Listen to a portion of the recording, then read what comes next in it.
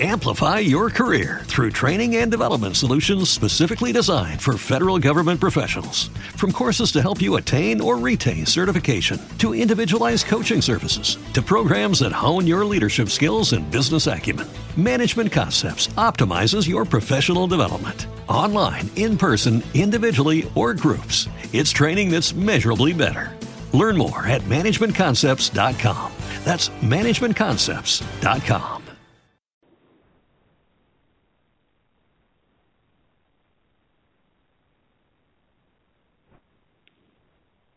Blog Talk Radio.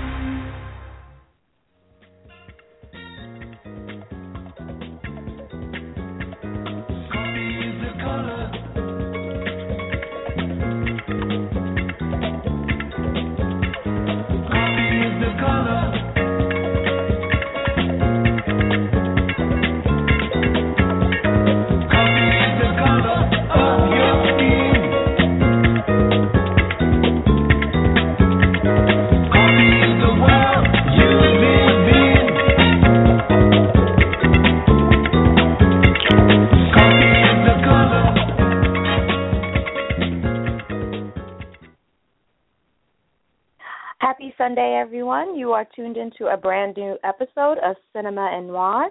This is ReBecca Theodore, a.k.a. Femme Fatale, NYC, and I am joined by Kimberly Renee. Hi, Kim. Hey, happy Sunday. Hey.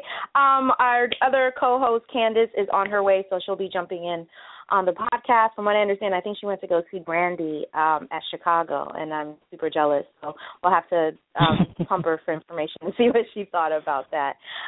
Anyway, we have a great show for you guys tonight. We're going to kick off things with reviews of San Andreas, the disaster action movie starring Dwayne "The Rock" Johnson. We will also be discussing and reviewing the HBO movie that recently aired this Friday and pretty much all this weekend, titled Nightingale, starring the always fantastic David Oyelowo. So we'll be talking about that. Also, we'll have our casting, TV and film news. We'll also discuss talk a little bit about Zoe Saldana. It seems that she chimed in on Michael B. Jordan wrote an essay last week on Entertainment Weekly, basically addressing the critics or the criticisms of a black actor playing Johnny Storm, who's traditionally a white actor, and Zoe Saldana, of course, added her own thoughts on the matter, particularly the whitewashing of traditionally colored roles or roles that have been by people of color. So we'll talk about Zoe's comments, and then also we'll have our must-see films for 2015. And if we have time tonight, tonight is the Critics' Choice TV Awards. I believe it is being aired on is it AE, the AE channel? I'll double check for you guys tonight. But yeah, it's the AE channel, yes. So the Critics' Choice TV Awards are tonight. I think red carpet starts at 8. Or the actual ceremony starts at 8. So we'll just quickly go through the nominees and just give our thoughts of who we would like to and who we hope wins. So we'll get things started. First, we'll review San Andreas. Kim, did you see the movie? No? Yes? No, I didn't see any. No. Okay. So yeah. I'm a big fan. Let me be clear now. I am a huge fan of The Rock. I mean, his career evolution has just been something to be in awe of because, I mean, we've had other wrestlers, make the jump into acting like Jesse Ventura and some others, but I don't think any of them have been as successful as The Rock. He just Furious 7, from what I understand, just passed the $1.5 billion mark this weekend. So He's part of a very successful franchise, and he said he will be back for Furious 8. And so San Andreas is a little bit of a litmus test because this is the one movie that, the first, he's starring in it. He is the face of San Andreas. And from what I understand, it is the #1 movie in America right now, $53 million. Not bad. Wow. Not bad at all. For a movie that's not a reboot or a remake or a sequel or whatever. The top four: San Andreas, $53 million. Pitch Perfect is second with $14 million this weekend. Tomorrowland, the sci-fi movie with George Clooney, at $13 million. Mad Max is still holding on to the number 4 spot with $13 million, and Avengers is at number 5 and $10 million. So, and of course, I am Miss Petty. Aloha is like all the way at the bottom. It's number 6 with a $10 million opening. So, I mean, we may have to talk a little bit about this, Kim, after we review San Andreas and Nightingale, because this whole Aloha thing was just a hot mess, and I just did not think that it was going to make any money. So I'm really not that shocked. So, So quickly with San Andreas, if you've seen the trailers or the commercials, basically it's a disaster movie. A huge it seems that the San Andreas fault is activated, and it's just disaster all along the West Coast. And so The Rock plays a fire. He works with the fire department with the rescue team. So basically any impossible situation, he's the first one to come in and kind of save the day. And so the earthquake hits. His daughter, of course, is stuck somewhere where he and his ex-wife team up together to save their daughter. I don't know. I mean, I understand that, it's the summer, and of course these sort of blockbuster movies are big money. You want to see the special effects and everything, but I personally just didn't enjoy San Andreas, and it had nothing to do with so much with the performances. I thought The Rock was good because I think he's definitely trying to do more dramatic roles and not just, look at me, I'm pretty and I have muscles. So I thought he did a good job. I like Carla Gugino as his ex-wife. And, of course, Paul Giamatti as the scientist. I thought he's fantastic. He's very quirky, very funny. But, yeah, my thing with San Andreas is that, and I said this Wednesday after I screened it, I was like, the disclaimer for San Andreas should be that it is pretty much a big trigger. Like, it was just triggering a lot of things for me as far as 9/11, because I am a New Yorker and I was there when it happened, and there was just too much of the imagery, certain scenes in San Andreas that I just didn't feel comfortable. Like, I was feeling like almost panicky. I don't get panic attacks, but that's what I felt like. Like, my heart was just beating really fast and just very, and not in a spectacle way, like, oh my God, look at that building is falling apart, but it was kind of like flashbacks. There's like a scene where people are running down the street and all the buildings are crumbling, and then there's just like all this soot and dust and concrete falling. And if you look up any footage of 9/11, that's pretty much what it looked like when the Twin Towers fell. So I feel that for people who have who have experienced 9/11 or may have been there, I have a feeling that if I felt that way, I'm not speaking for everyone, but I would not be surprised if there are other people who feel that way. And I understand that, 9/11, it's been over 10 years since it's happened, and of course some people may be like, well, that happened a long time ago, and, why are you, but stuff like that is still fresh in people's minds, you know what I mean? Because I live in New Jersey, and commuting to New York in the morning, at one point I was taking the PATH train, which is at the World Trade Center. So every morning when you're walking from the PATH station, walking to work, that's where the construction was. You know what I mean? So there's always reminders in downtown Manhattan of 9/11. Like, that will never go. Even though they've rebuilt the towers, no one is ever going to really forget that, So, I mean, I'm not putting that on San Andreas because I'm sure they weren't thinking that when they were making the movie. But, I mean, and just as another note, I'm a little curious as to why people are so fascinated with these type of disaster movies. I just don't enjoy them anymore. Like, I just feel like there's just enough things going on in the world. This is not an escape for me. You know what I mean? Like, and I think my other criticism of San Andreas was that for the death toll that was supposedly happening in this movie, I don't feel that the movie took these lives as seriously. You know what I mean? Like, you would just see people falling out of a building like, oh, and they would just disappear. You know what I mean? And I'm like, that was a person. Like, that was probably somebody's mother, somebody's daughter, somebody's wife, and, you know, I don't know. It was not an enjoyable movie for me. I'm sure there are some people who may get some kicks out of it. As I said, it was just a long 9/11 trigger, and I just don't want to ever experience that ever again.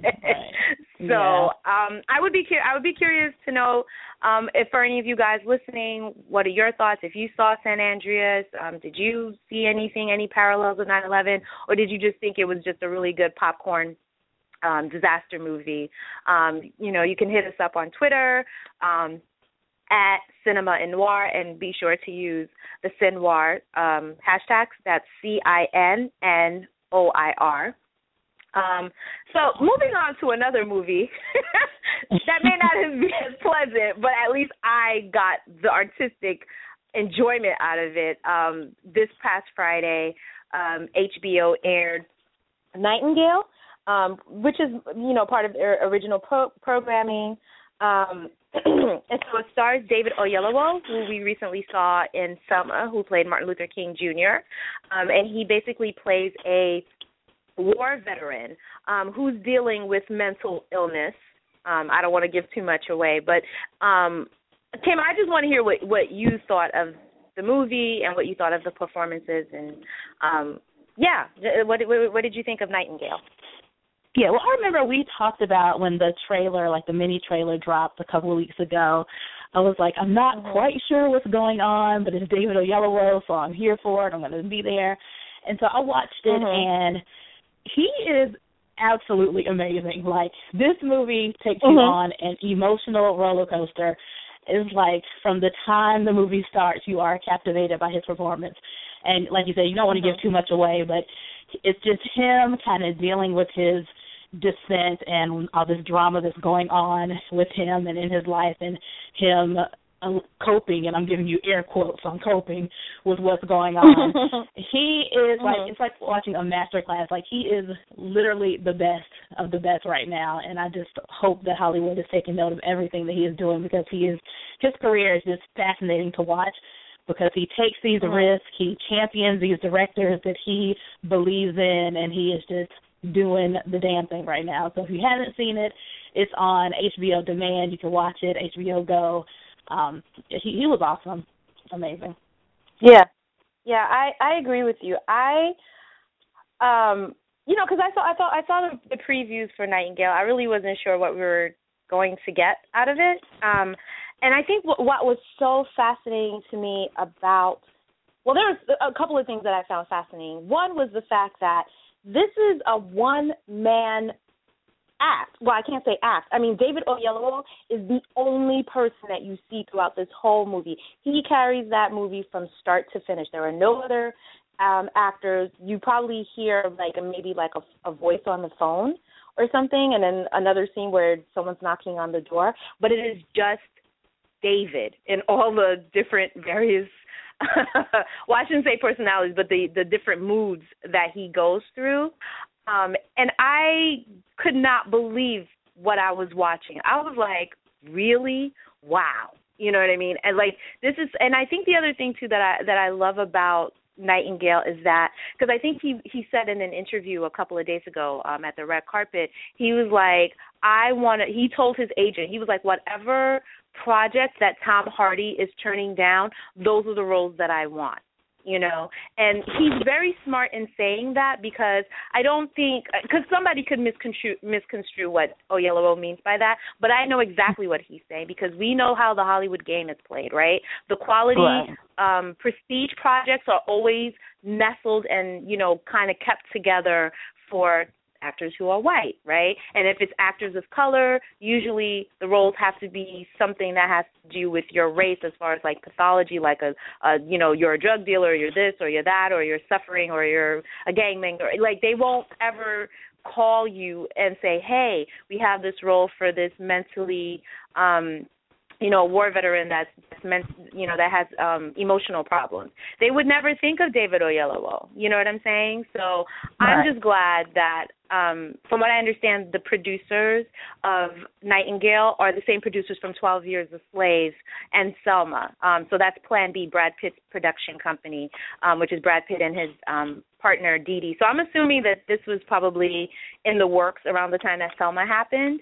And I just want to give a shout-out to Brad Pitt and Plan B because, you know, in all this talk of diversity in Hollywood, of how we want more opportunities for actors of color and directors of color and women, you know, I feel like Brad Pitt, without giving any interviews with, like, any platitudes about how he's about diversity, he's doing it.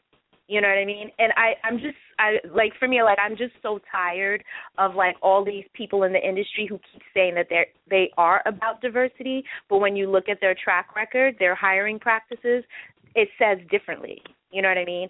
So I would wish, or I would hope, that other people who watch Nightingale will be inspired to open up their casting list, right, and not just seek the Tom Hardys and the Michael Fassbenders or whatever, but to also look for the David Oyelowo's and to also look for the Chiwetel Ejiofor and to look for the Morris Chestnuts. Like, just open up your mind. You know, it doesn't always have to be, you know, a white person. It doesn't always have to be a white man or a white woman. Because when I looked at Nightingale, that was, to me, it was like, that could have been anybody. You could have easily cast anybody in that role.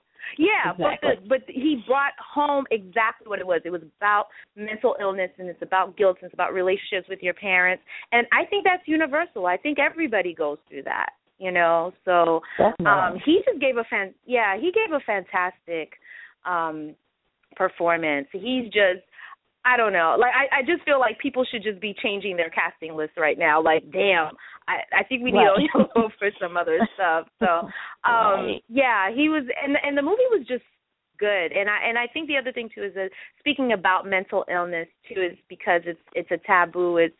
We stigmatize people with mental illness, and I don't think that movie made fun of or made light of it. I think for me, I walked away from the movie with, I hope, more empathy and more understanding for people who go through this. Yeah, you know what I mean? Because that's the other thing, too, is that in real life we're hearing about how a lot of funding is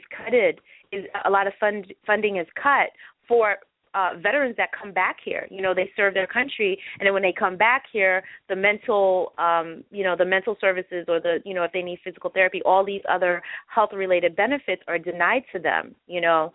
So, yeah, I was just blown away by David. I'm just so happy for him. As an aside, I heard that I think Esquire printed an interview where Steven Spielberg is interested in casting David Oyelowo for his own MLK movie, which, I mean, that's another story. I mean, I guess we'll have to do another one about that, but he's just that good. You know what I mean? I don't know if David will do it or not, but I'm just so happy for him. I'm just ecstatic for him, and I hope for other aspiring actors and actresses that are listening to this podcast, because I feel like you can learn from other thespians and other, actors and actresses and how they run their careers. And I feel like David has made deliberate choices in his career. Like, these things don't just happen to him. Like, he seeks out these roles, and he's very specific about the type of roles that he plays. Like, he's said time and time again that I'm not interested in playing the sidekick. I'm not interested in playing the best black friend. You can miss me with that. And don't get me wrong. There are some people who are good at that, like Anthony Mackie. Anthony Mackie is good at it. He's found his niche. Right? He's good as the sidekick, and there's nothing wrong with that. Sometimes character actors actually have a longer career. But I just feel like whatever it is you feel you want to do as an actor or actress, there's nothing wrong with saying no. Exactly. I'm just saying, it's always good to do that. So, anyway, so we've talked about that. We've talked about Nightingale. So, just wanted to talk about. We'll go into the Zoe thing first because I want to get that up front. It seems that Zoe Saldana is co-signing on Michael B. Jordan's comments. Michael B. Jordan wrote an essay for Entertainment Weekly, basically addressing the criticisms of him being cast as Johnny Storm.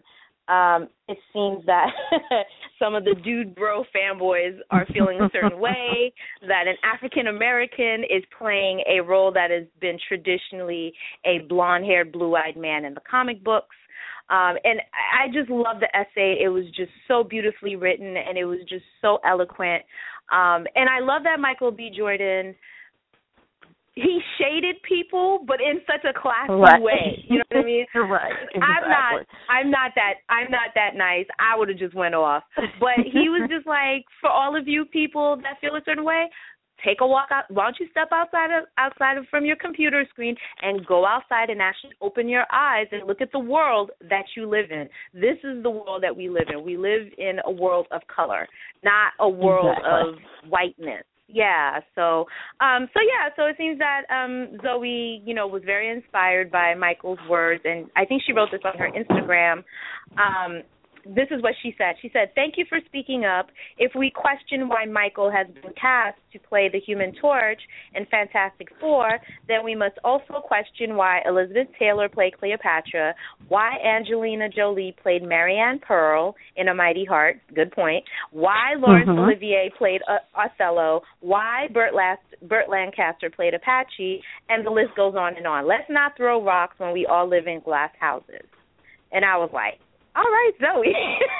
Finally, we getting Black Zoe back. Yeah. Right. So what did you think of? What did you think about Zoe's comments, Kim? I love that. I really was proud of that moment. We have I've had issues with Zoe in the past or whatever, but she makes a very good point. It's like, seriously, and we've talked about it before. There's a history of, it's okay for white people to play, Native Americans, and that's just all fine and dandy, and it's all good. But, like, the 1, 2, 3 times we have, like, and there's nothing that necessarily says this character has to be white. It's a comic book, so the fact that they're playing with the race is not like it's a actual person that they were, like, doing this to. It's a character in a comic book. So, yeah, for people to be all up in their feelings, I agree with what Michael B. Jordan said. It was Zoe said, like, get up from your computer, look out in the world. This is the only, this place we call, people of color minorities, when in actuality there are more people of color on this planet than there are white people, but that's a whole other discussion. So, yeah, I applaud her for, calling it out and being real. Like, it's not that serious. Like, calm down. Please, calm down. Yeah, I agree with you. Yeah, I mean, I'm sorry. Go ahead. No, I'm sorry. I think it's super late, and I'm sure you guys probably, and I'm sorry I'm late, everyone.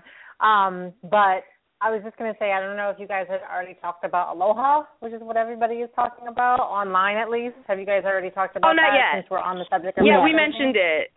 Yeah, we wanted to talk about that, so you came in just on time, just in time. All right.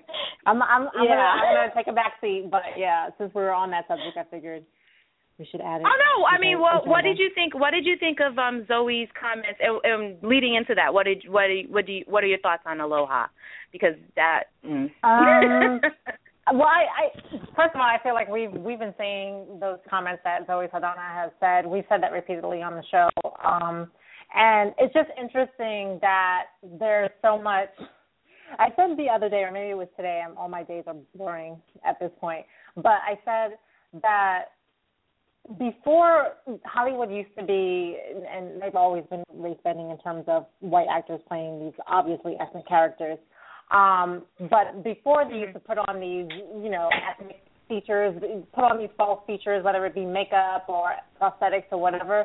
And now I feel like more and more lately it's just basically no prosthetics, no makeup, no cover-up, just come as you are, and you can just pretend to be Asian, for instance, in Aloha, or whether it's black or whatever it is. But I don't even try to make them look at all, quote-unquote, ethnic.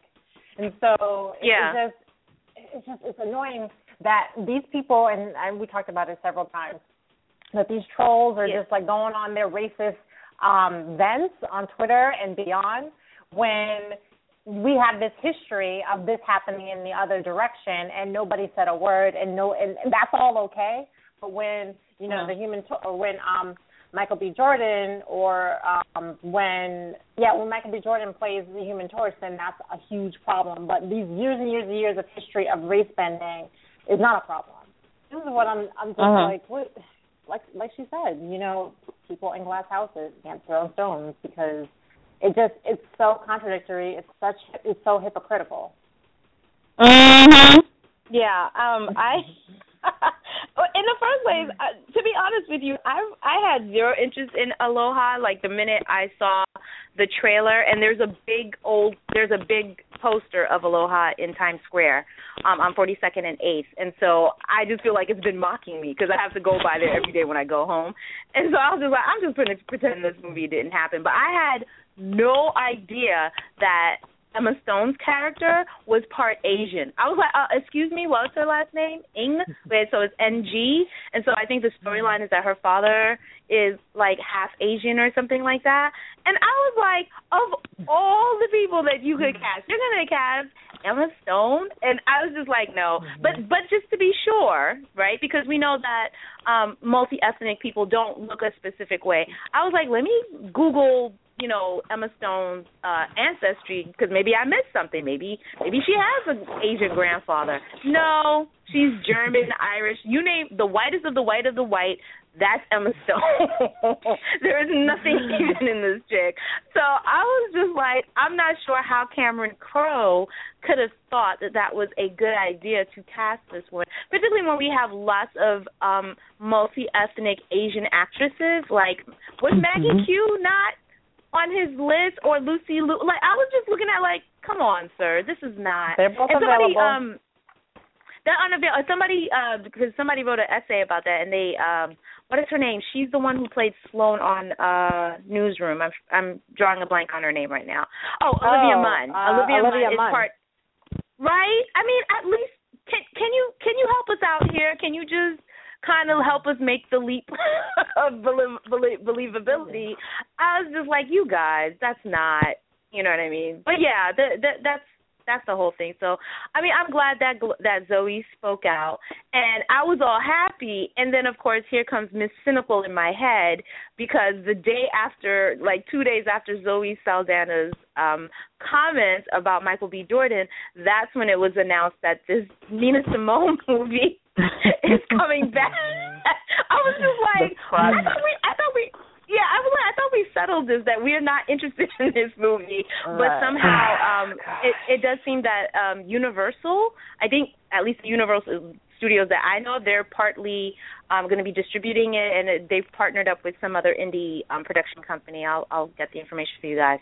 But yeah, the movie is coming out, and we can expect to see it later this year. So, I mean, I can't help but to feel a little cynical that maybe perhaps Zoe Saldana is paving the way for her comeback because she's gonna have to promote this movie, right? And we already know, the three of us have watched this whole, the whole controversy from beginning to end, and from what I'm understanding, at least for me, I was just kind of like looking through Twitter and just kind of reading people's opinions. People's minds have not changed about Nina Simone movie. If you loved the idea 2 years ago, you're still for it. If you can't stand the idea, I have not seen anyone that's like, you know what, I've had a change of heart. I think maybe I'll give this movie a chance. Nope. It's so polarizing. I think it's one of those. I do think it's going to be one of those movies that everyone wants to just see, just so they can not say that they're ragging on a movie that they haven't seen. They want to at least see it and then continue to rag on it. I think it's going to have that effect. But yeah. I feel like curiosity is going to be the driving force behind anyone seeing this movie, because, I mean, you've seen the pictures of Zoe from the film, but it's like, you want to see the actual performance. And, again, maybe she will completely blow our minds and we will all be eating crow. However, I don't think so. But, maybe.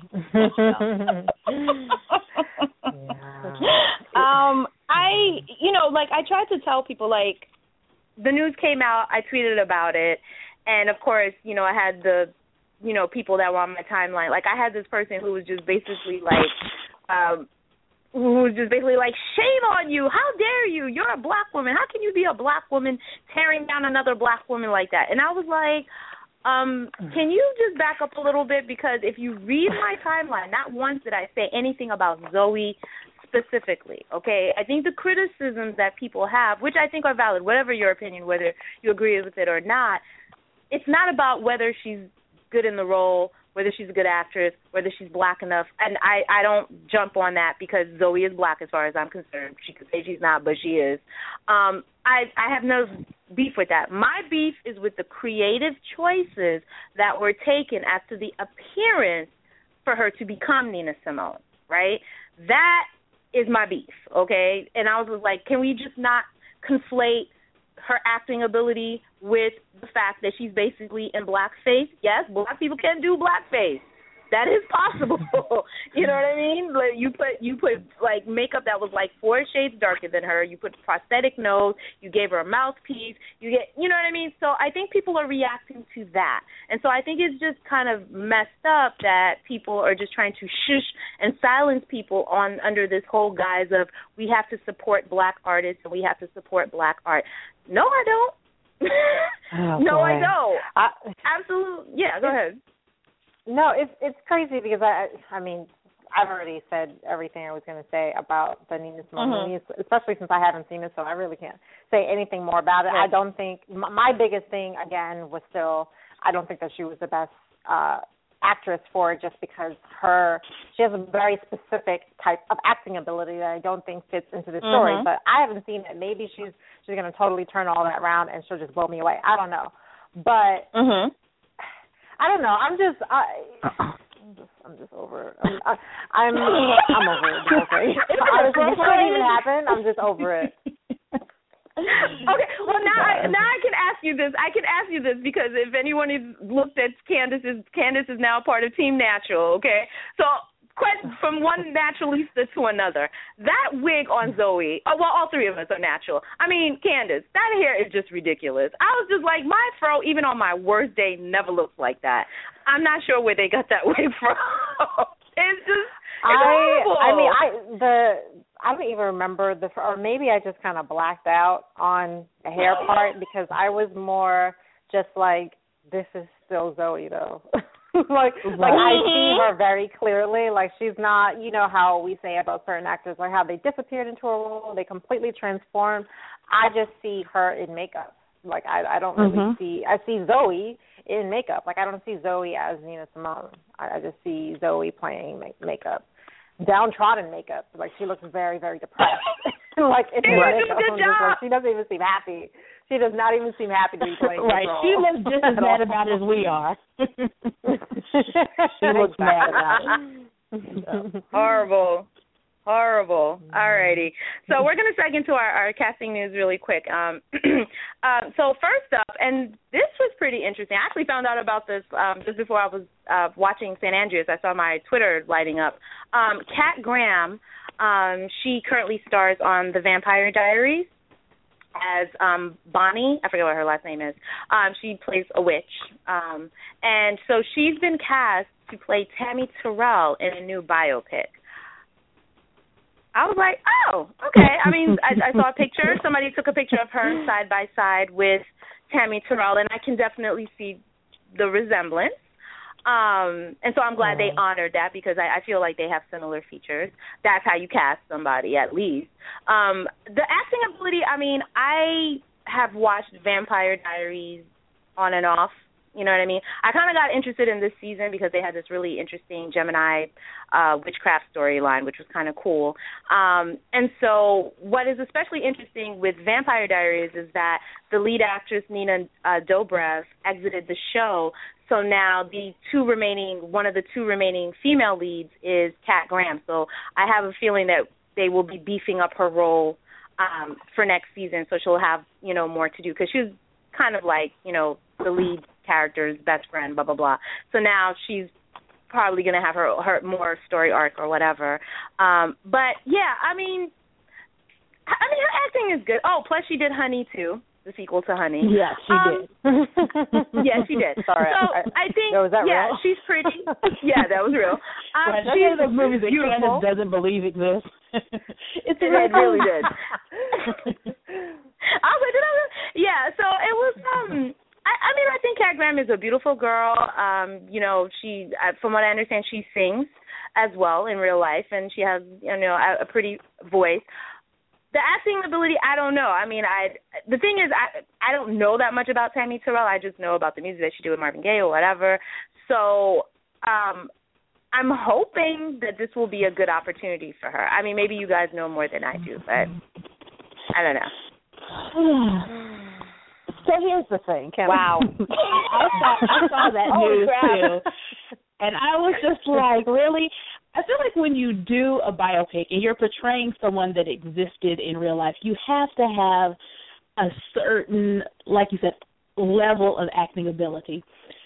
And again, I've seen Honey too. I'll admit, I've seen Honey too. And I don't think Kat Graham is there yet. I don't watch The Vampire Diaries, but I've seen Honey too. I've also seen she had a Funny or Die skit. That was pretty funny with Kaylee Hawk, the black and Jewish thing. Hilarious. However, does that qualify you to play Tammy Terrell? I don't know.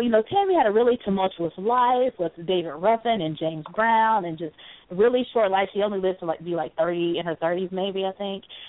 And I just don't feel in my soul that Kat is the right choice for this. She looks like her a little bit, so I can see that. And if that's your main goal, someone who looks like Tammy Terrell, great.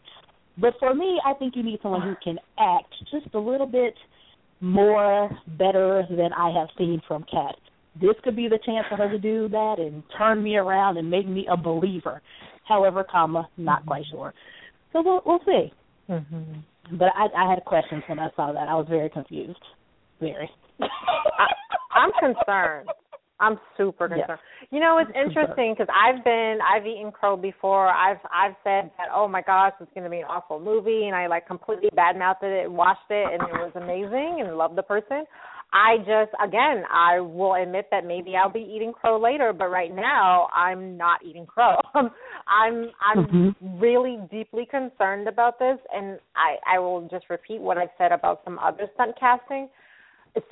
Specifically when we're talking about movies about singers and people with music capability, I think it is not just enough that the person looks like the subject of the film, whether it be what are their names? Denzel Washington, Angela Bassett. They're great actors. They were fantastic as Tina Turner and Malcolm X, hands down. Whatever.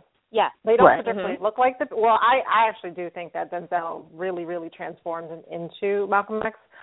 He does kind of favor him with that. But regardless, I think that you need to, one, prove yourself. It just seems like they're not really caring about a Tammy Terrell biopic, that you're just going to find any unknown person, which is fine. I'm all about unknown, casting unknown actors, but this person's actually on a show, and it seems like people who have actually seen her act are not really impressed. I have never seen her act, so I really can't judge that. But, it seems like everybody else who I know who has seen her they're just like, they're not really sold on this casting choice. So it concerns me. And can she sing? I don't know. Can she, can she take on a role of this size, and do we even care? Does Hollywood even care to take or to cast somebody who actually has the ability to take on this role? I just feel like in terms of particularly black celebrities who have their own biopics, like Tammy Terrell, black female celebrities rather, it seems like it's like, oh, whatever, just cast any old person that's maybe popular or has a lot of Twitter followers. Let's cast Zoe Saldana as Nina Simone. Let's cast Kat Graham, who honestly I had to look up who that was. Let's cast Kat Graham as Tammy Terrell, because who wants to see a Tammy Terrell movie? Who even knows who Tammy Terrell is? Who cares about who Nina Simone is? This is what I'm getting. This is the reaction that I'm getting from it. Like, there's just not enough significance or desire to even get these stories right. So just cast anybody. I agree with you, because I'm keeping an open mind. I mean, I haven't heard, like, when the news dropped that Kat Graham would be playing Tammy Terrell, there wasn't that buzz or that interest, like, oh my God, like yeah, I could totally see her. That, but again, that might be because of the fact that she's on the show that, and I'm not trying to be shady, it's not on Black Twitter's viewing list. I'm just gonna put it that way. I'm sure there are Black people that watch Vampire Diaries, but I just know that, like, on my timeline on Thursday night, I never see Vampire Diaries on there. I know I have a couple of followers that watch it, but it's not like must-see Twitter, like, say, like, Scandal or anything else. So it could be that people are just unfamiliar with her or still remember her from Honey 2, which, you know, whatever. So, but then, too, the question is, the point that you said, Candice, about not caring about who you put in the role, I attribute that partly, too, because I agree with you, is that it depends on who the powers that be are behind the project, right? Like the whole thing with Nina Simone, to my knowledge, when I looked at IMDb, almost everybody involved in that project is white and overwhelmingly male. You know what I'm saying? And so it was just like, oh, let's, you know, the director and the writer is a white woman, but this is a woman who just met Nina Simone for like 2 hours. She was like a photographer's assistant and met her at a photo shoot. You know what I mean? And then it was just like, oh, I love Nina Simone. Let me make a movie about her, you know? And I noticed that depending on the type of people or the demographic of the people that are behind Black biopics, you get to see how much sensitivity or how much they're engaged in the casting and telling these stories. You know what I'm saying? So I'm not sure who the production company is behind this. I don't know.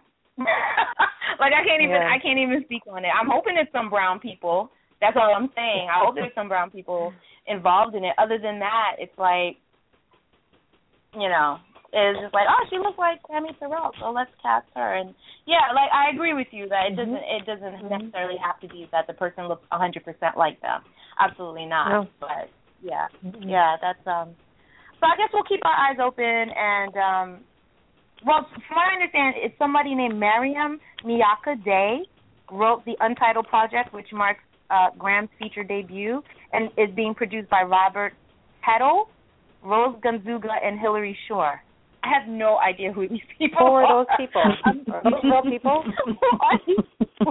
I'm not sure. I haven't recognized the name. I am concerned.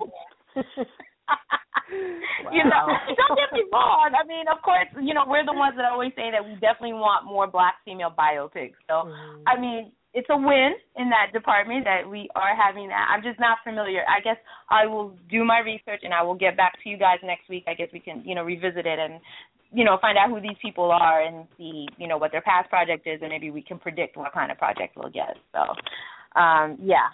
So, in other news, this was it was a weird like yay, and then afterwards it was kind of like no, wait, hold up, wait a minute. It seems that and now I'm blanking out. Keke Palmer, thank you. Keke Palmer has been cast in the live action adaptation. They were doing a remake, a live musical of Grease, and so she has been cast in the role of, is it Frenchie? Marty. No, she's going to play Marty. She's playing Marty. Sorry. Mm-hmm. That was originally in the movie. That was Dinah Manoff who played the role. So Marty was kind of like the ditzy one, right? If I remember correctly. Her last name was Maraschino.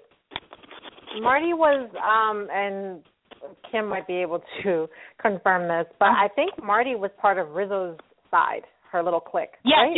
she was the pink lady. Yeah, she was one of the pink ladies. Yes. Yeah. And so she was kind of like the ditzy one. Well, all of them were kind of a lot of the pink ladies were ditzy, but I remember Marty. Her last name was Maraschino, like cherry. I remember that. So, yeah. So yeah, I'm happy for Keke because whoever is on Keke's management team, they are doing the thing right now because she's just everywhere. I'm really looking forward to Scream Queens, the new Fox series, and I think she's great. Just from the stuff that I saw, I'm really excited to see that. And she was also in the last season of Masters of Sex as Coral. She played a nanny / housekeeper.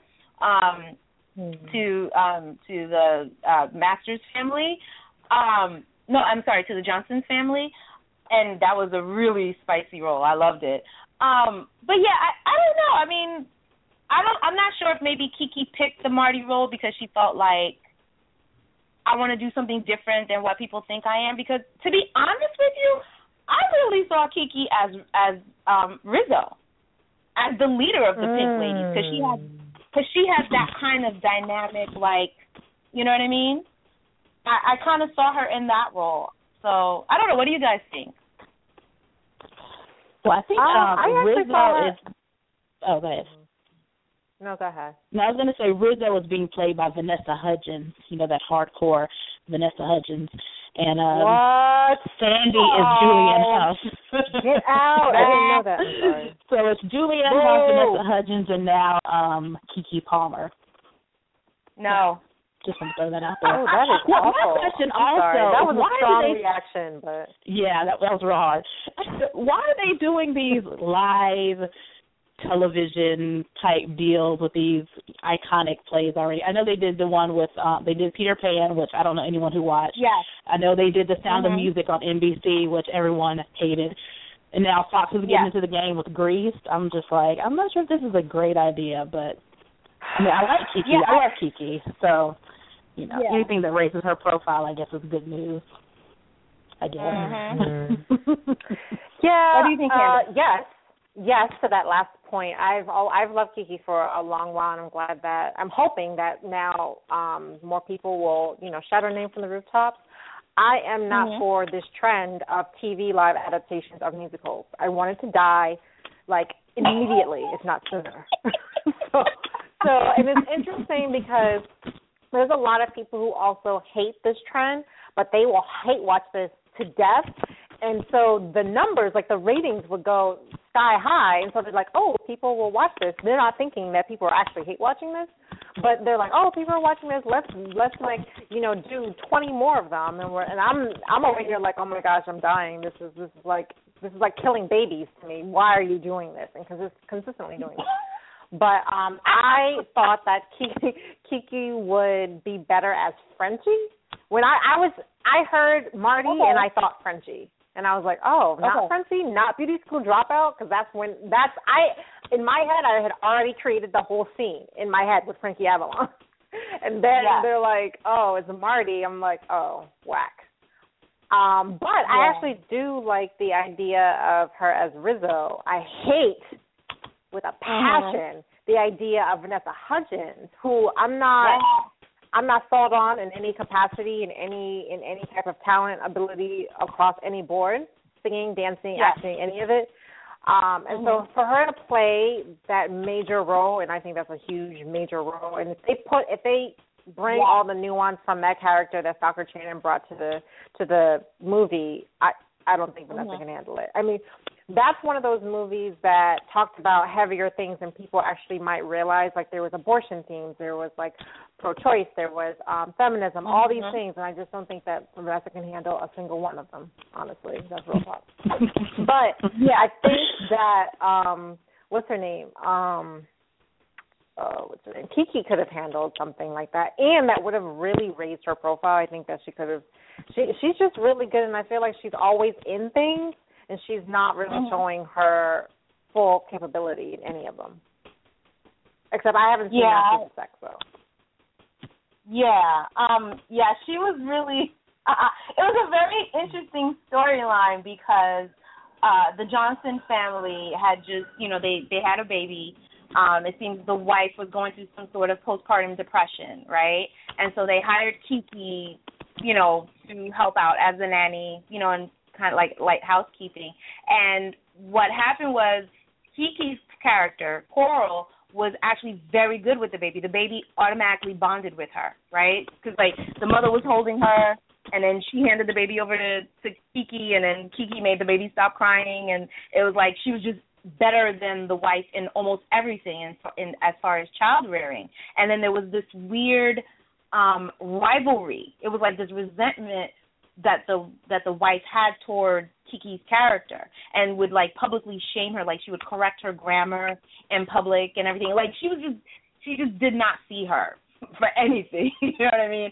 So, and I thought Kiki really showed a range that I hadn't seen before. I was like, oh, okay. You know what I mean? So I was like, I really like this. So yeah, I mean, hearing about Grease, to be honest with you, I would have just given Vanessa Hudgens Marty and give Keke Palmer Rizzo.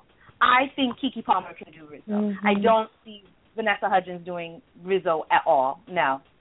Nope. That's not. She's cute. And of course some people will come with the argument of, oh, well, Vanessa Hudgens, she's on Broadway and she just did, Breakfast at Tiffany's. Wait a minute, she's on Broadway? No, I'm sorry. She was on Broadway. Reaction, but she's on Broadway? What in the world is happening? I forget. Yeah, she's playing one of those Audrey Hepburn movies. I forget. It's either Breakfast at Tiffany's or My Fair. I forget which one. But Keke just came off of Broadway too. She just finished Cinderella and got really good reviews. So as far as I'm concerned, the two of them are neck and neck. As far as I'm concerned, I don't see it for Vanessa Hudgens like that. But whatever. To me, she's still High School Musical. I will always see her as the High School Musical chick. So whatever. So in other news, and ending with our casting news, and I was just so happy to hear this, and this actually dropped the same day as the Affirm Rebellion.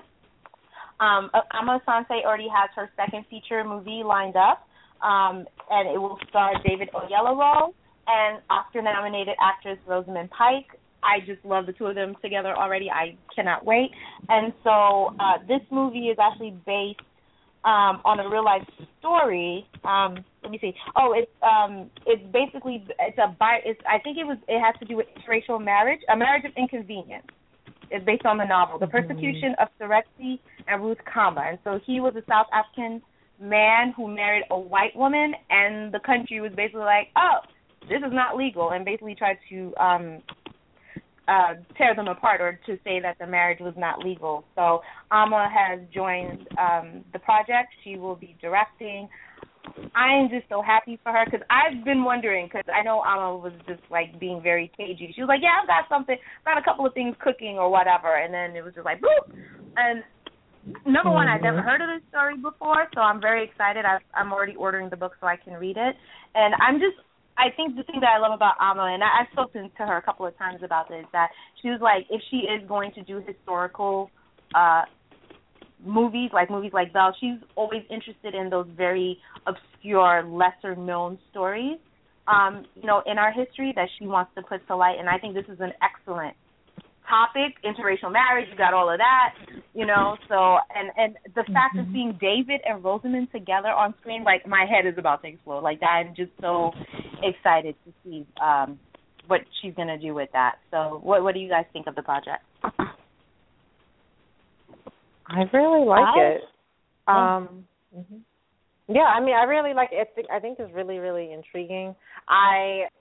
For some reason, I thought, when I was reading the synopsis, I thought of The Loving Story. Have you guys seen that documentary? I know I've talked about it a couple times on the show.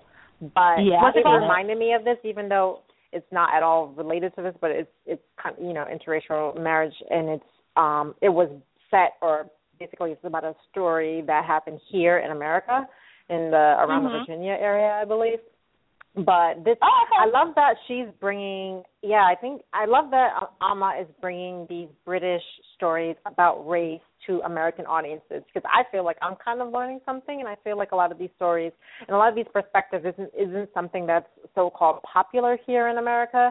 And I hope that she just continues to grow as a filmmaker and really just, continue to bring us these stories, and with actually really talented people. She draws such a really she attracts a really great cast. Even with the previous Belle, that had such a great cast, and this already has a great cast. I mean, I only know the two leading actors, but I already know that this is going to be. I think this is going to be pretty intriguing. Me too. Yeah, I love everything about it. I love Ama. I love David. I love Rosamund. And like you said, I like that she's bringing the British perspective to race issues, because I feel like, you know, Black Americans are kind of so focused on the American experience, but, you know, Black people deal with stuff all over the world. So it's good to see a different perspective like that. Definitely. Yeah, I agree. I agree with you guys, because I just wanted to give a shout out. There's this new web series. Well, I shouldn't say new, but it's a web series. You can find it on YouTube. It's called Strolling, and she's a woman of color, a filmmaker of color. Her name is Cecile Amit. I hope I'm pronouncing her name correctly. And basically, what she does is she's based in London, I believe. So she's traveling around Europe, like England, France, Italy, Denmark. Like, she's going to all these different countries, talking to people of color that live in these European countries, and just talking about their experiences. And I really feel like sometimes we romanticize, racism is so horrible in America. Maybe if I could jump on a plane and just move over to France, things will be better. And it's like, no, it's not. Not really. And just hearing these experiences from young people of color who are living over there, the racism is just different. It just mutated to something different, but it's no less racist. You know what I mean? And so watching this series, I think she's like 8 or 9 episodes in, it's mind-blowing. I was just like, wow. What was especially interesting to me was that, she's spoken to a few Black women in France, and, the movie Girlhood by Celine Sciamma, Black French women are not crazy about that movie over there at all. We love it over here. They don't like it over there. Yeah. So it was very interesting. It was very interesting to kind of see the cultural connections and the disconnects. You know what I mean? But that's all to say that I'm just really excited about this project, and I hope that what Amma is doing is kind of will inspire other filmmakers to find these type of stories, because I feel like movies can educate you, as long as it doesn't feel like, after school special or whatever, but just even finding a subject matter or a person in history that we didn't learn about or that we've never heard about. I just feel bigger as a person. Like Belle, to me, I had no idea about that story. I didn't know about Dido, Elizabeth Belle. I didn't know about the Zong, about the ship, the slave ship that was purposely sunk. And so it was just like watching that movie was just very educational. It was just very eye-opening to me. So congrats to Amma, and I'm definitely looking forward to seeing David and Rosamund do their thing. So we're going to move to our other topic of the night, summer movie previews. So this summer, March, June 1st, yay! So we're going to kind of we'll go around and just kind of list the movies that we're looking forward to, whether major studios or indie or whatever, just which movies, you're looking forward to. So, Candice, do you have a list of movies you're looking forward to seeing this summer? I do. They're all over the place, but the list, or the short version at least, is Jurassic World, and I think mostly just because because I only saw the first movie, and then I didn't see any sequels, but I like the previews that I'm seeing of Jurassic World. Dope, which is an indie movie. I think we kind of talked about it before on the show, and I know Shadow and Nak has covered it a couple of times. It's like this hip hop nerd movie. I think that's somebody had coded it as that, but I'm interested in that. Mission Impossible, Ghost Protocol, Southpaw, The Fantastic Four. I'm actually looking forward to that now. Crouching Dragon. No, that's not it. Crouching Tiger, Hidden Dragon. Is that sequel coming out this summer? Now I'm thinking maybe I just What's coming out? Crouching Tiger, Hidden Dragon. Oh, I don't know. I'll have to look it up. Let me remove that. I just kind of put that on there, but then I'm like, I don't think that's coming out. Entourage, because I just love that. Minions. I love the Despicable Me franchise. Ant-Man. I don't know anything about this franchise's character or whatever. I love Paul Rudd as an ant who's a man. I don't even understand I don't even understand it all. I don't get it. It sounds stupid, but the previews actually drew me in. And then there's I don't know if I'm pronouncing this right, but it's Cesario, I want to say. It's the new movie or the upcoming movie from the director of Prisoners, which I liked. I was very middle of the road of that movie, but there are some really great moments in that movie. So I'm interested to see his follow-up. And I believe this is with, what's his name, Benicio del Toro, Emily Blunt, and I'm missing the other person. Josh Brolin, I feel like, is in it. So, yeah, that's my list. Oh, I've heard of that. Oh, that's from the director of Prisoner? Oh, okay. All right. Got it. Mm-hmm. Yeah, I just saw the poster for it last week. I was like, oh, okay. Mhm. All righty. Okay. So, Kim, what's on your must-see list for this summer? All right. I had Dope on my list as well, and Southpaw. I have Dark Places, which is based on the Gillian Flynn novel. Yes. And everything I see says that it's coming out this summer, but I don't see an actual date. So hopefully that will be out. Let's see. I kind of want to see Straight Outta Compton, the NWA movie. They've had some issues, Suge running over people and whatnot. But I do want to see the film. Ricky and the Flash, because I love Meryl Streep, and Meryl Streep as in a rocker kind of appeals to me. So that's on my list. There's a film with Lily Tomlin called Grandma, where she's like on this road trip with her granddaughter to go get an abortion. I'm down for Lily Tomlin. Oh, whoa. And another film, I think it was at Sundance, The Diary of a Teenage Girl, kind of like this coming-of-age story about a girl having an affair with her mother's boyfriend. And I really just want to see it because it's Kristen Wiig, and I think she's kind of crazy. But I kind of like the dramatic stuff that she does, too, so... what else did I have? I think that's all that I have on my list. It's a fairly short list. Okay. This is not my... I don't like the big blockbuster. I don't do any of that, so, yeah. Okay, so, I'm interested in Straight Outta Compton. I'm really interested to see what Gary Gray brings to it.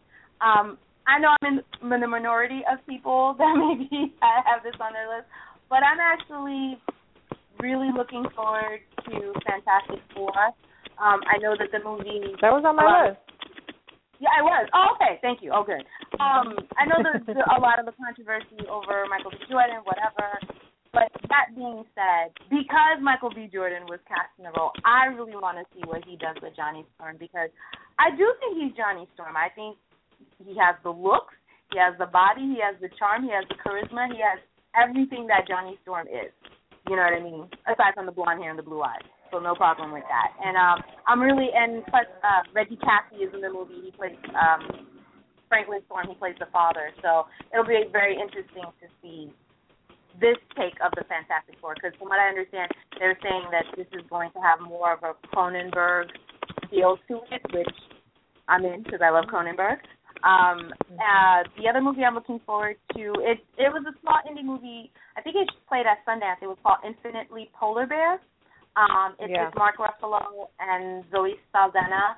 And so he is I think Mark Ruffalo. This is actually based on a true story. I forget the name of the I think her name is Maya something. I forget what her last name is. But it's based on her real life experiences. She's the product of a interracial marriage. Her father is white, her mother is black.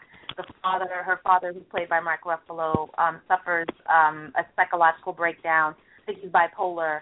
And so the mother decides to go back to school to get her master's, her MBA, and leave the two daughters with Mark Ruffalo while she's in school. So it's kind of based on, her experiences living with her dad. So Mark Ruffalo, I love him. I've never seen Mark Ruffalo do a performance where I was like, I hate this. I don't like this performance. Yeah. He's awesome. And I just love the fact that we finally get to see an interracial family on the big screen. Finally. And not just like the side story B or like in the background. Like this is a interracial family front and center. So I'm looking forward to seeing that. The other movie I'm really looking forward to seeing.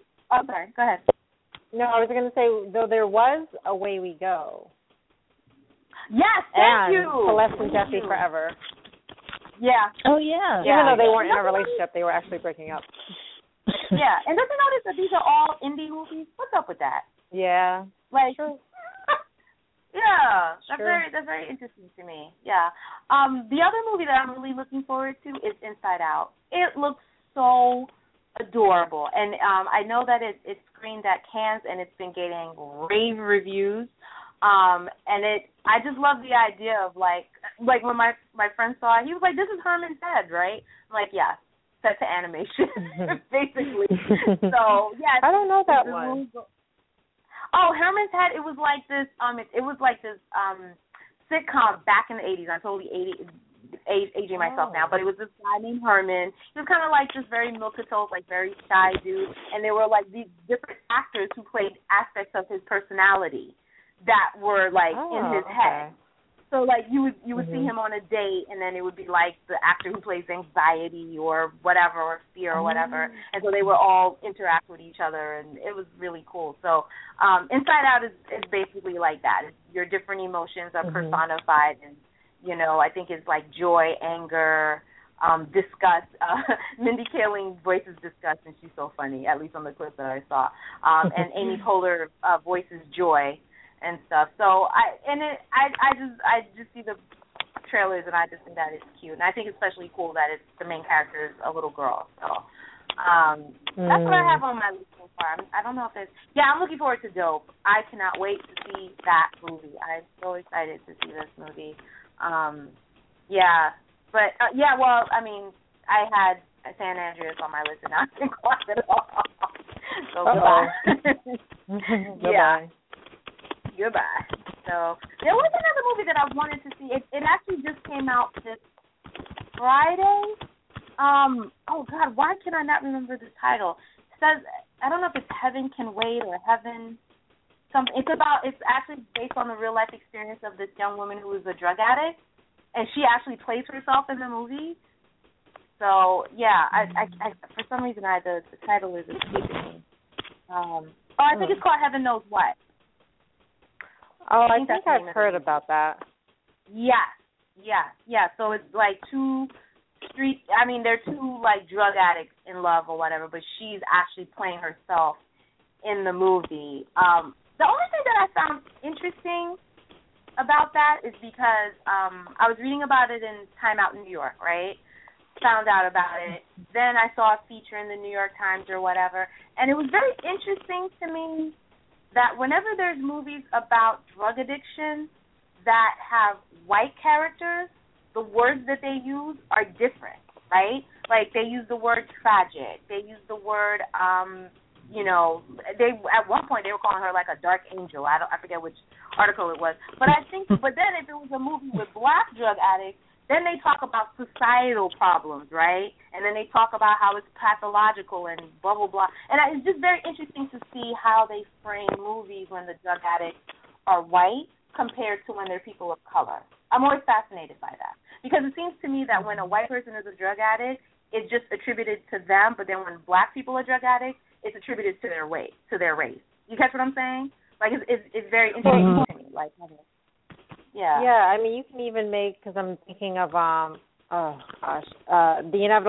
the inevitable defeat of Mr. Pete. That kind of comes to mind with Jennifer Hudson's character, and you can kind of put that against every single white character who is actually a drug addict, including American Crime, which just had its season finale recently, but I don't know if you guys watched that show, but similarly, those two characters, and one of them, the black character, it was all about his race and how he was brought up and everything, and for the white character, it was completely framed differently.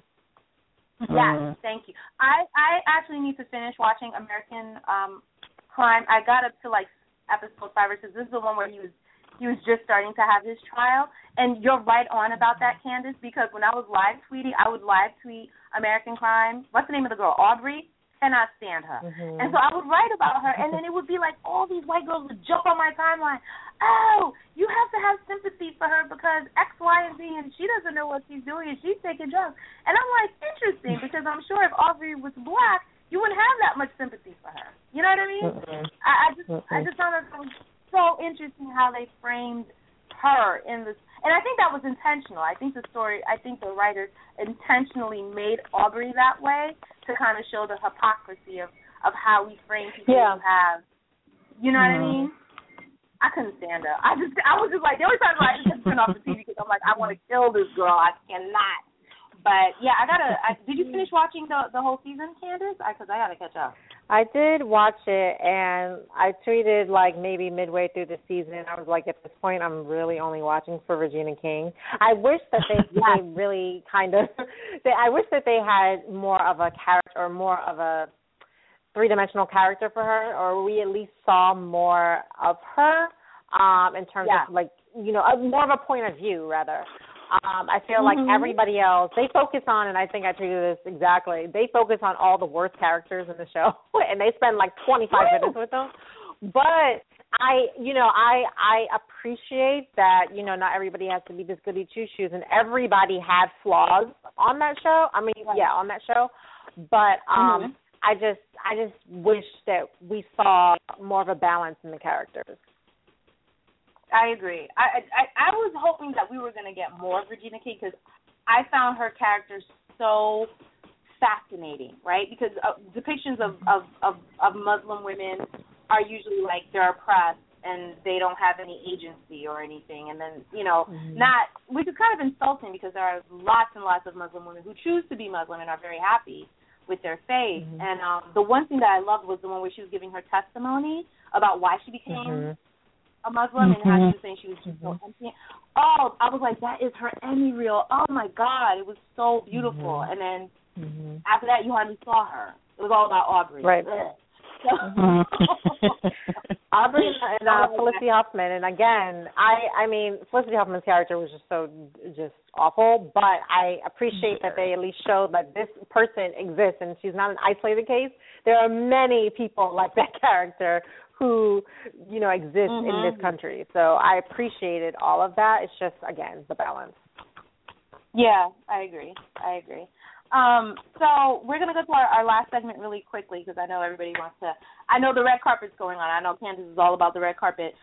Tonight is the 2015 Critics' Choice Television Awards, which will air on the A and E channel starting at 8 p.m., so I'm just going to go through the nominations really quickly, and then you guys will tell me who you want to win.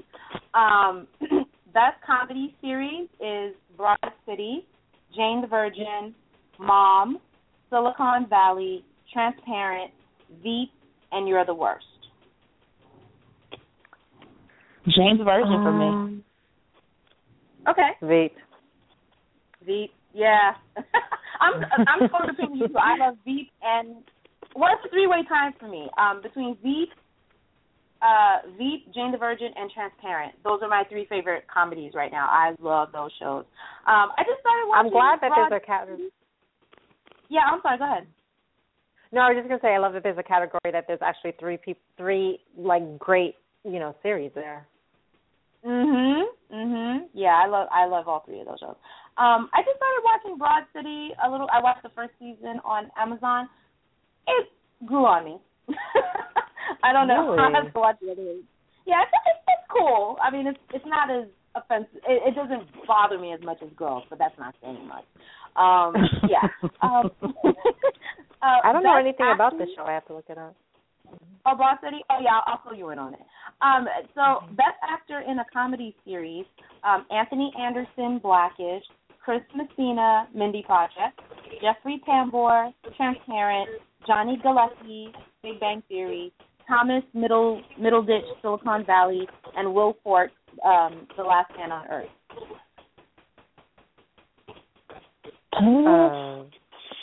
I would say Anthony Anderson or Jeffrey Tambor.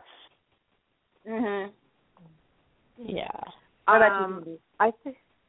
I think I've only seen Blackish. out of all these people. Okay. But actually, I was saying, when you mentioned Will Forte, because I didn't realize that show actually came on. So I thought it was coming on, but apparently it had a full season. I didn't realize. But so hands down to me, Anthony Anderson. Yeah. I mean, well, we'll talk about this when we get to that. I'm mad that Blackish is not even on for Best Comedy Series. I just noticed that. That was shady. Yeah, that's not cool. I think, to me, out of all the nominations, I think Jeffrey Tambor is probably going to walk away with the win. But I will say that Blackish and Anthony Anderson, that show has gotten exponentially better. Like, when you look at the pilot to the season finale, that show is just leaps and bounds, just so amazing. And I'm just so mad that people are not understanding how good Blackish is, but whatever. Yeah. So, as for Will Forte on Last Man on Earth, I haven't seen this show yet, but I did see the promo, and I was like, I'm gonna say it, because I know other people are thinking it. I'm like, if this is the Last Man on Earth, I guess civilization is just gonna end, because I'm not procreating with that. That is just not. Oh dear. Nope. Yeah. I haven't seen it either. But I know Boris Kojo's on there now, too, and I'm just, that's interesting.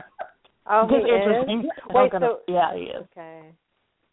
Yeah, so, I think I know where the women are going. Oh, dear.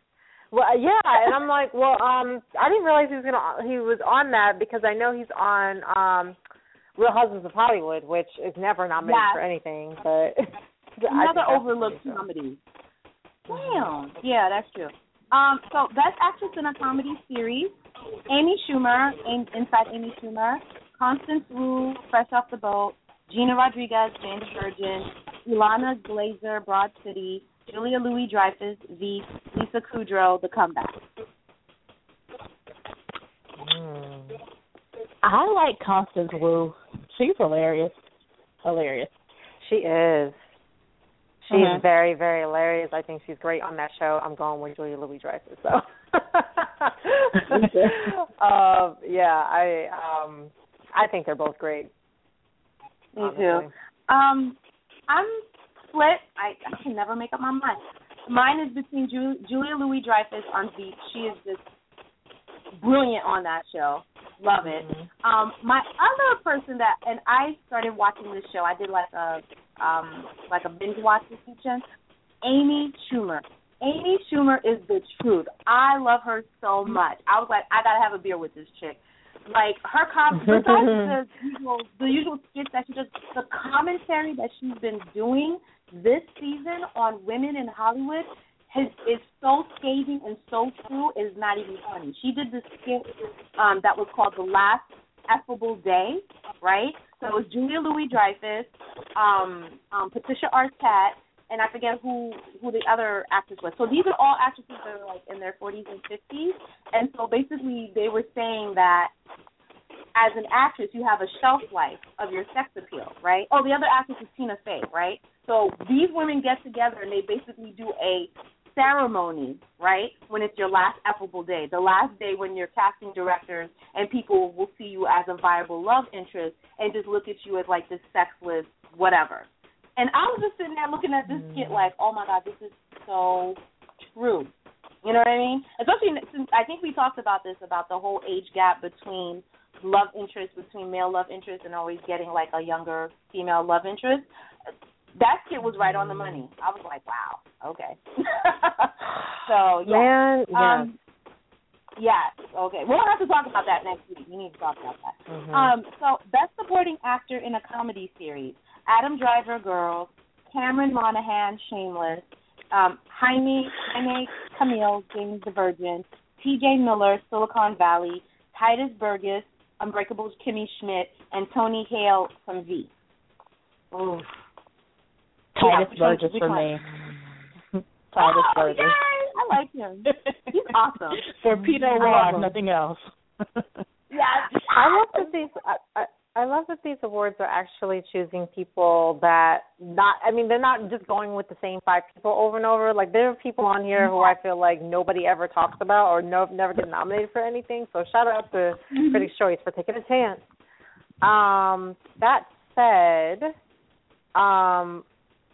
Oh, Tony Hale, so goofy on beat. So goofy.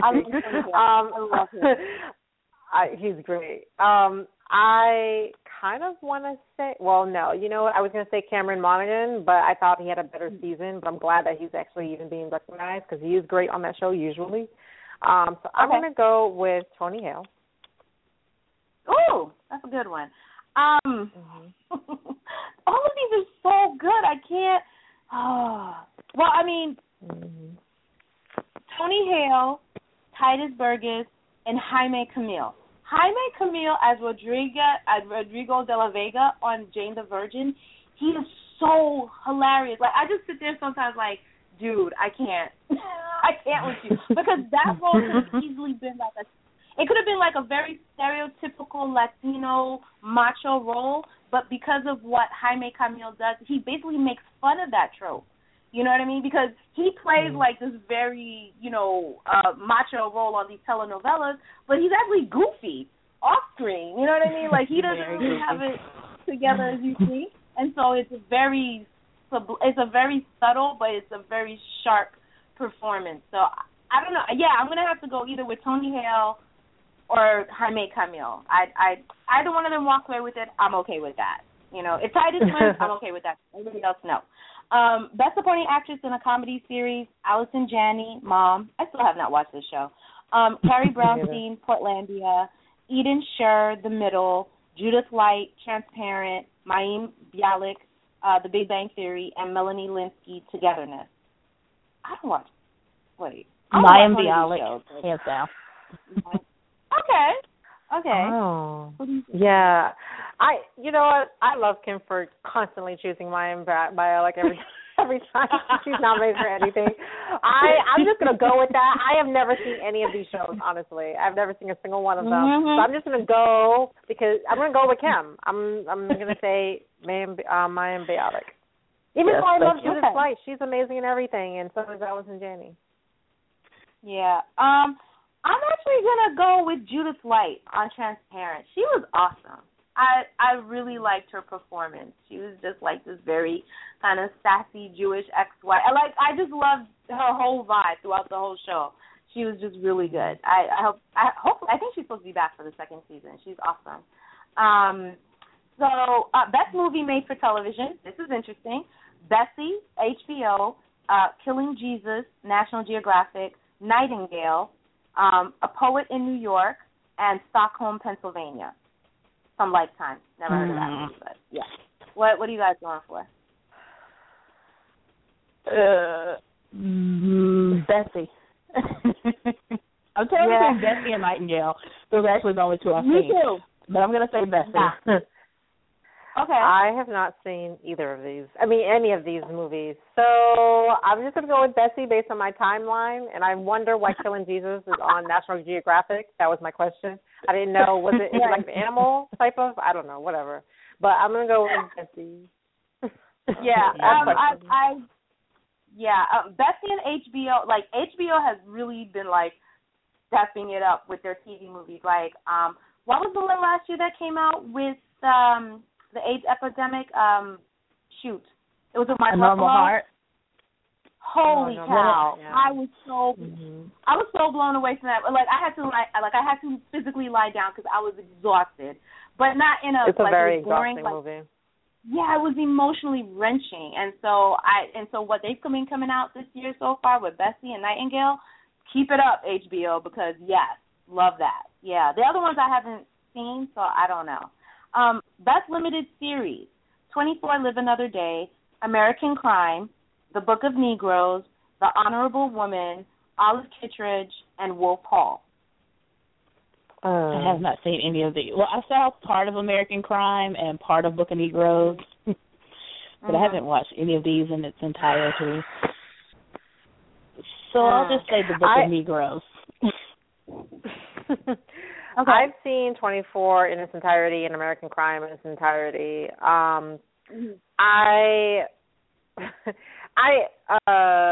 I'll go with 24. I'll go with 24. Yeah. I feel like you wanted to final say answer. Okay. I did, but I was like, we don't have time for it. Let me just step off my soapbox for a second. No, you'll have to share it on Twitter so that way we can discuss it. Okay. Best actor in a movie or limited series: David Oyelowo, Nightingale; James Nesbitt, The Missing; Kiefer Sutherland, 24; Mark Rylance, Wolf Hall; Michael Gambon, The Casual Vacancy; and Richard Jenkins, Olive Kitteridge.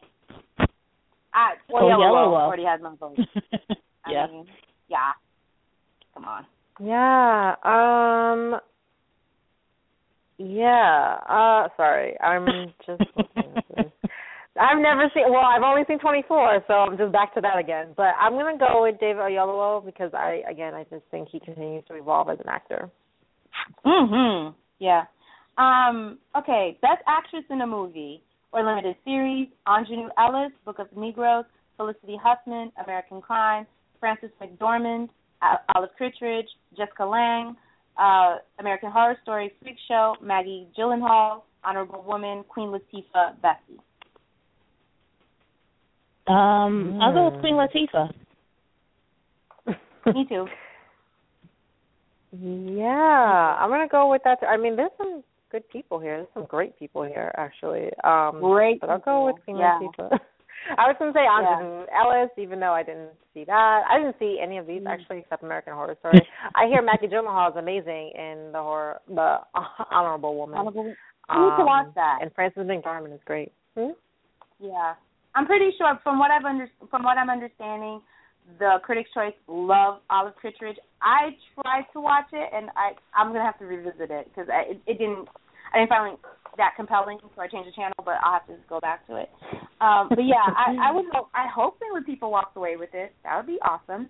Anjanou Ellis was amazing in Book of Negroes, and I just want to say that I hope that because Book of Negroes was nominated by Critics' Choice, I hope that they will finally get the memo that original programming pays off for them.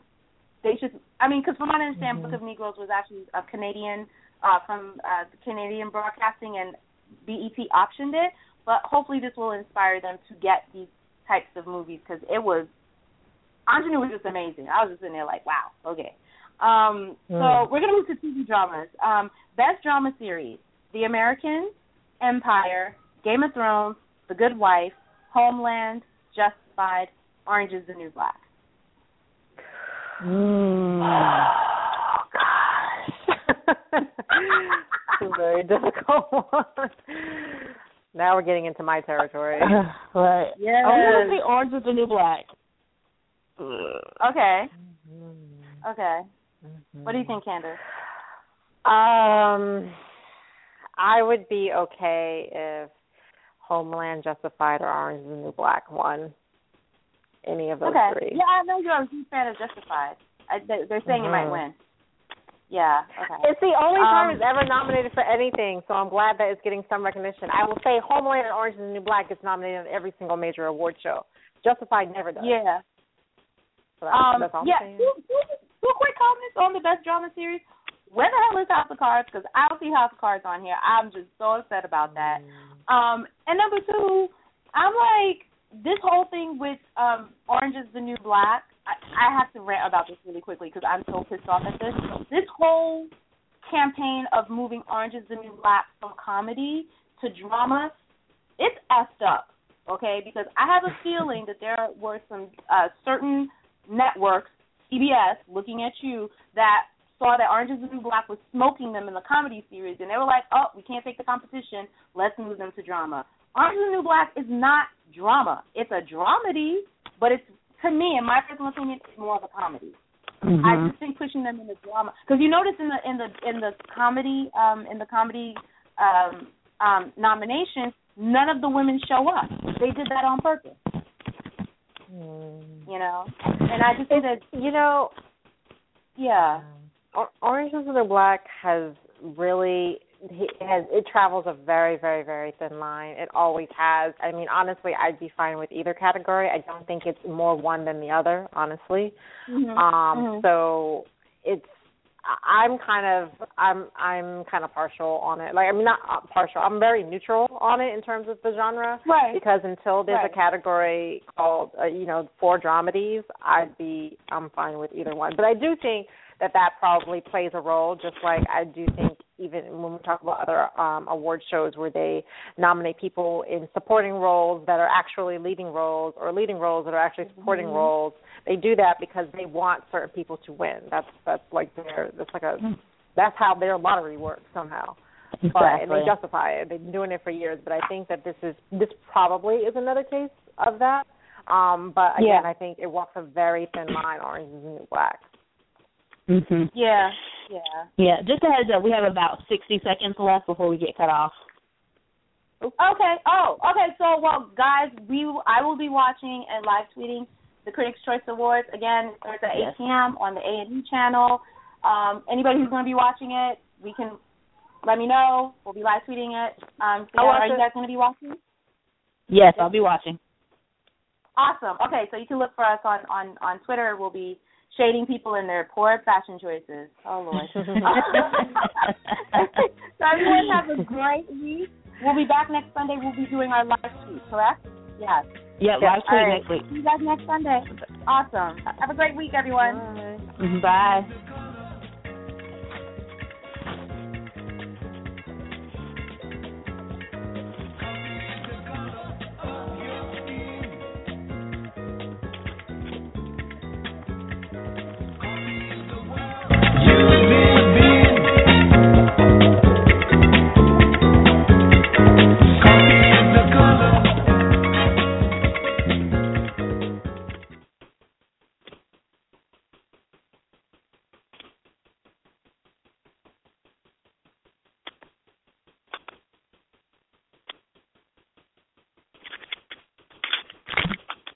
With Lucky Land Slots, you can get lucky just about anywhere. Dearly beloved, we are gathered here today to... Has anyone seen the bride and groom? Sorry, we're here. We were getting lucky in the limo and we lost track of time. No, Lucky Land Casino, with cash prizes that add up quicker than a guest registry. In that case, I pronounce you lucky. Play for free at LuckyLandSlots.com. Daily bonuses are waiting. No purchase necessary. Void where prohibited by law. 18+. Terms and conditions apply. See website for details. With Lucky Land Slots, you can get lucky just about anywhere. Dearly beloved, we are gathered here today to... Has anyone seen the bride and groom? Sorry, we're here. We were getting lucky in the limo and we lost track of time. No, Lucky Land Casino, with cash prizes that add up quicker than a guest registry. In that case, I pronounce you lucky. Play for free at LuckyLandSlots.com. Daily bonuses are waiting. No purchase necessary. Void where prohibited by law. 18+. Terms and conditions apply. See website for details.